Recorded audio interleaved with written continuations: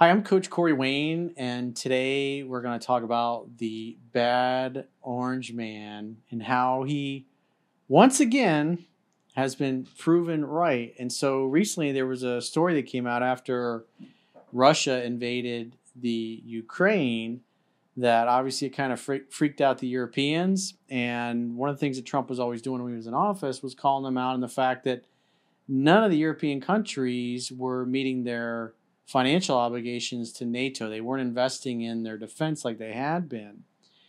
And so once Putin invaded Ukraine like that, they all changed their tune. And now Germany has increased their defense spending. So, Esty, tell us, what are the facts? What are the facts? So the headline is, was Trump right about NATO? Germany increases defense spending.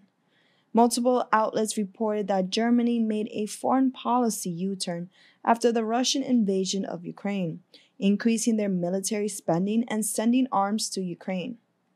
You may recall Trump caught a lot of flack as president for urging NATO members to contribute a full 2% of their budgets to military spending as required by the NATO treaty. So basically, whatever their budget is, 2% of it's got to go towards their military or towards their obligations from NATO, and they haven't been doing it.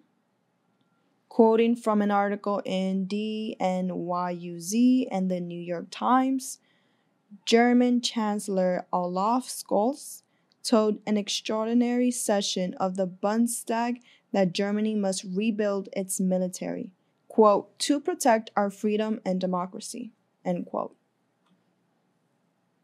The announcement came after the chief of Germany's army, the Bundeswehr, that's how you pronounce it. Bundeswehr. Bundeswehr. I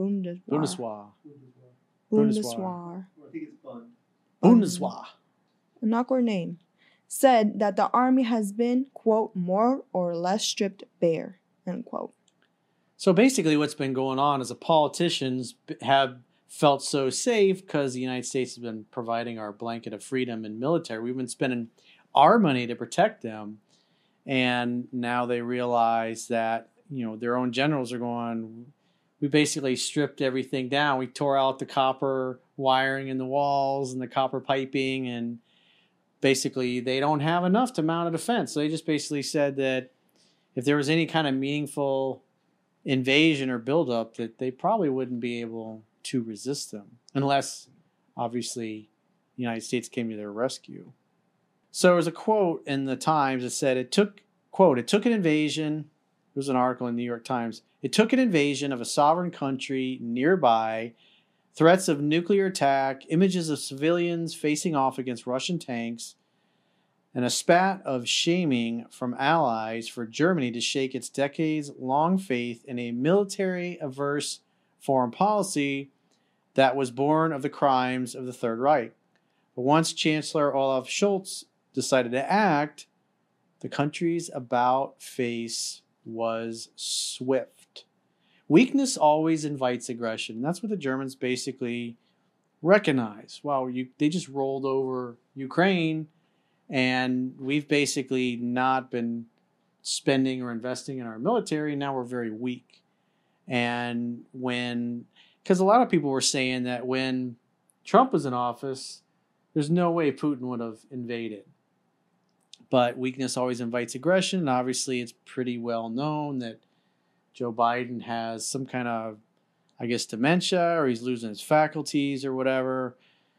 And if I remember right, there was it was in the media, and Trump told Putin that if they moved on Ukraine, he would destroy Moscow. He told Xi Jinping of China that he would basically level Beijing and one of the other major cities.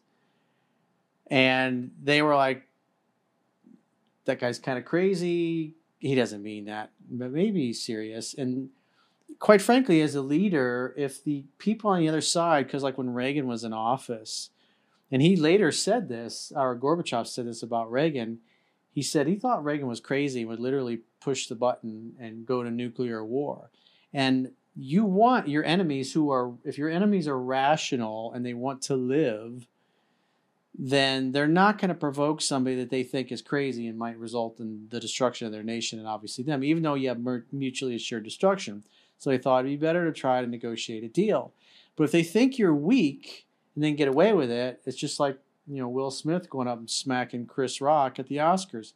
He did it because, quite frankly, Chris Rock is a little skinny guy, doesn't look like he even works out. And Will Smith knew he could go up there and smack him in front of the world and get away with it because there wasn't much of a chance that Chris Rock was going to harm him. He didn't feel threatened by Chris Rock. Let's put it that way. That's why he did it. Weakness invites aggression. And so, the law of the jungle, if you act weak, you're going to have predators showing up. And, what was in the news? Trump's crazy. He might start World War III. And so our adversaries were on their toes. And that's why they never did any of this bullshit. And then when Biden got in office, he's just constantly provoking Russia and backing them into a corner, very arrogant, very condescending. You're going to do what we want kind of thing. And Putin knew that if they rolled into Ukraine, Biden wasn't going to do nothing except strongly worded statements, which has happened. And obviously we provided arms and assistance probably on a level that the military is not going to talk about publicly. But at the end of the day, you had I think Ukraine had something like 600,000 troops, and then the Russians invaded with something like around 200,000. If you look at how they're kind of, I read a report from an analyst the other day, and he was talking about how it was similar to what we used, the strategy that Russia used on Ukraine, a numerically superior force is like, as Colin Powell said, we're going to cut it off, and then we're going to kill it. And so that's what Russia has done, is kind of divided their army up and trapped them while they went and did other things, and slowly through encirclement and the war of attrition that they would be able to defeat, because they're achieving their goals. And, what they're even saying now about Kiev, that, we're moving out of Kiev, and what the Pentagon just came out and said was that basically they were just kind of repositioning their forces. It wasn't like they were fully withdrawing from it. Because all war is deception, as Sun Tzu said. Corey, I like what you did in talking about Trump when you brought relationships into it and bringing up the Will Smith spat from the other night. Because the reality is when Trump said something, we believed him. He has boundaries, and you cannot cross these. And if you do, those boundaries are going to be enforced. Yep. And that is what he has proven over and over and over again. Now we have a change in who's running our country. He did it with Kim Jong-un. He's like, hey, maybe you guys can reunite North and South Korea. And then Kim Jong-un violated some of their agreements that he had, and he cut off all negotiations and all the deals they had. And he did it to the Taliban as well. When the Taliban killed some of our troops during a supposed ceasefire, he rained holy hell down on the Taliban, and they paid dearly for it. And so they knew that he was serious, that if he would honor the agreement that they had, but if they violated, he would give the military permission to wreck shop. Yeah, it seems almost to be an unemotional decision, but more of it makes sense, this is what we have to do, and therefore I've laid this out, so this is what I'm going to do. And I'm not going to get emotional about it. We're just going to keep our boundaries because we have to, and it's the right thing to do. And that's where we were just a couple of years ago. We've gotten away from that as a country with new leadership. And that's a scary, weak place to be. Yeah, because it's obvious that, Putin doesn't fear Biden. He knows Biden is just going to run his mouth and not really do anything. And same thing with Xi Jinping. I've read other reports that they've been stockpiling things that they would need or that would be part of embargoes if they were to do something like try to make a move on Taiwan.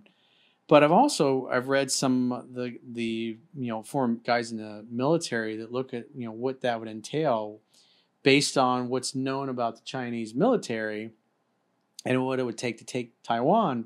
They don't have the airborne forces, and they don't have the expeditionary naval forces to do like a World War II style invasion of Normandy. And, the Taiwanese have invested in very, they got state-of-the-art, they got Patriot missiles, they've got state-of-the-art Western equipment that can easily take out the aircraft and things that even the Chinese were able to make landings with airborne troops that they wouldn't be able to resupply them. They wouldn't be able to have any kind of logistics to get to them, and eventually that force would be destroyed, basically be annihilated, because you can't evacuate your casualties and you can't resupply, then you're going to get destroyed.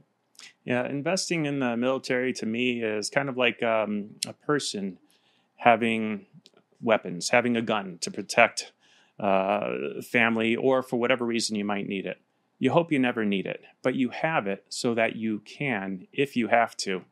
And to fail to invest in the military would be when the enemy rolls across your borders like Russia did in Ukraine, it's like whatever your store of weapons was, your store of ammunition, rations, and your training, that's it. That's what you got. When an adversary rolls across your border or delivers thousands of shipping containers that have robot dogs with killer drones on them, and they have guns on them as well, and they're distributed everywhere, and then you get tens of thousands of drones with facial recognition that now are roaming all of your cities looking for specific people to take out. That's too late. The training you didn't take, the gun you didn't buy, the ammunition you didn't stockpile, it's not going to help you at that point. When you get 5 home invaders kicking your door in, and you don't have any way to defend yourself, the weaponized geometry class, the force on force training, which is the closest thing you're going to get to a gunfight, because you're using real guns that have like UTM style submunition training rounds. If you haven't prepared, you're at the mercy of the criminals, and they basically have the lives of you and your family in their hands. But if you've taken those classes and you're prepared, and the door gets kicked in, you're back in your bedroom, you're grabbing your pistol and you're slowly, methodically clearing rooms, looking for the target. You put your red dot on the target, you slowly ease the trigger back. It's just automatic. It's unconscious competence. And then you easily, especially if you do transitions and multiple rounds on multiple people really quick, when you practice those things and you do that thousands of thousands of times, like I have, it becomes really quick. Even if you got 4 or 5 attackers and you got a nice semi-automatic pistol, you can take out those 4 or 5 attackers in fractions of seconds and then eliminate the threat. And your rounds are all accurate. And, it's not like in Hollywood where you see people drawing their guns and, just blasting through magazines, and half the time they don't hit anybody. It's like, that's not how a real gunfight works in the real world. In the real world it's the person that knows how to use the gun is the one that's victorious, because once all you need is one round and in the off switch, and that person ain't ever getting up again to threaten you or your family or the people that you care about. So those are the things you train for. But if you haven't prepared, who is it? Confucius, I think he said, success depends upon prior preparation, and without said preparation, there is sure to be failure. Like I said, when your door's kicked in, or you're being carjacked, or your enemy has rolled across your borders, whatever you got, that's it. That's what you got to survive upon. There's no, wait a second, I'm going to go knock on my next door neighbor's door and ask for 1% of his weapons. It's too late. Yep. Especially a long protracted war, even with having lots of weapons, if you have malfunctions, things break. And if there's no way to get replacement parts or anything, and you only have one gun and your gun breaks, well, now you're just as good as being disarmed. That's why you have multiple pistols, multiple rifles, different specialty rifles for distance, or short barrel for CQB or pistol style guns, subguns. Anyways, what else we got? So as the article continues, February 24th, 2022 marks a historic turning point in the history of our continent, Mr. Schultz said in an address to a special session of Parliament citing the date when President Vladimir Putin ordered Russian forces to launch an unprovoked attack on Ukraine. Well, in all fairness, Russia's point of view is that we're basically being encircled. When the Soviet Union collapsed, NATO was 2,000 miles away from Moscow. And now, like Poland and some of the other countries that are now part of NATO have joined, NATO's military is only 250 miles from Moscow. So from his perspective, somebody that, he grew up and was raised back in the old Soviet Union, and he's seen that NATO is basically, in essence, he looks at it as conquered part of what used to be the Soviet Union and made it part of theirs. And so he's always said that Ukraine was the red line. If you militarize Ukraine, if you threaten us, if you put missiles in there, that's it. We're not going to tolerate any more encroachment, because that part of the land in Russia that's on the border of Ukraine, that's some of the richest areas for natural resources and materials that they need.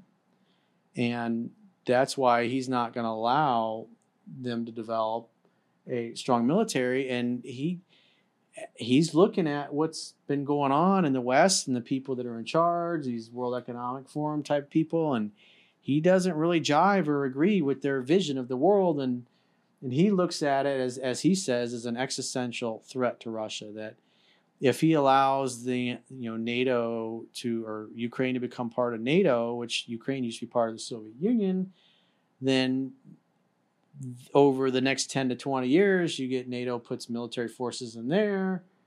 And they're in a pretty strong position now, but he knows the way things are going, probably another 10, 20 years, Russia will be much weaker. Their weapons will be much older, and ours will have continued to advance. That if he's going to have a shooting war, that's better to do it now when he's stronger than wait 10, 20 years from now, or maybe his future successor will be in power then, and then have Russia get invaded by NATO under, the pretext of, because anybody looks at what happened in Iraq or Libya and what we did there, it's pretty obvious that to him and them and a lot of people in the world, that the people in the West will come up with a reason to invade. And so it's better to stop it now, destroy as much of the Ukrainian military and their country as possible to weaken them, so they're not a threat to the, these are his own words. And so you can listen to what he's saying, and that's how he's focused on. That's how he sees it. He sees NATO and the rest of the West and the people that, the elite oligarchs of the West, if you will, the trust fund babies that really are the ones that are controlling the levers of power, are moving closer and closer and eventually want to absorb what's left of Russia into that. So basically what it boils down to is you got the oligarchs and the trust fund babies and the elite of the West versus, the mafia class that runs the Western countries against the mafia class of China, of Russia, even India and these other countries that are now kind of banding together with Russia. Even though India is supposed to be one of our allies, they haven't come out and said anything negative about the invasion. And so I think there was a quote that came out yesterday where Putin was saying that what we're doing is we're building a fairer world order. They don't want to be dominated. He doesn't want to allow the elites of the West to eventually dominate Russia. That's basically what it boils down to. It's an uncivil brawl for power. And the rest of us, we're just kind of pawns and pieces on their chessboard, basically.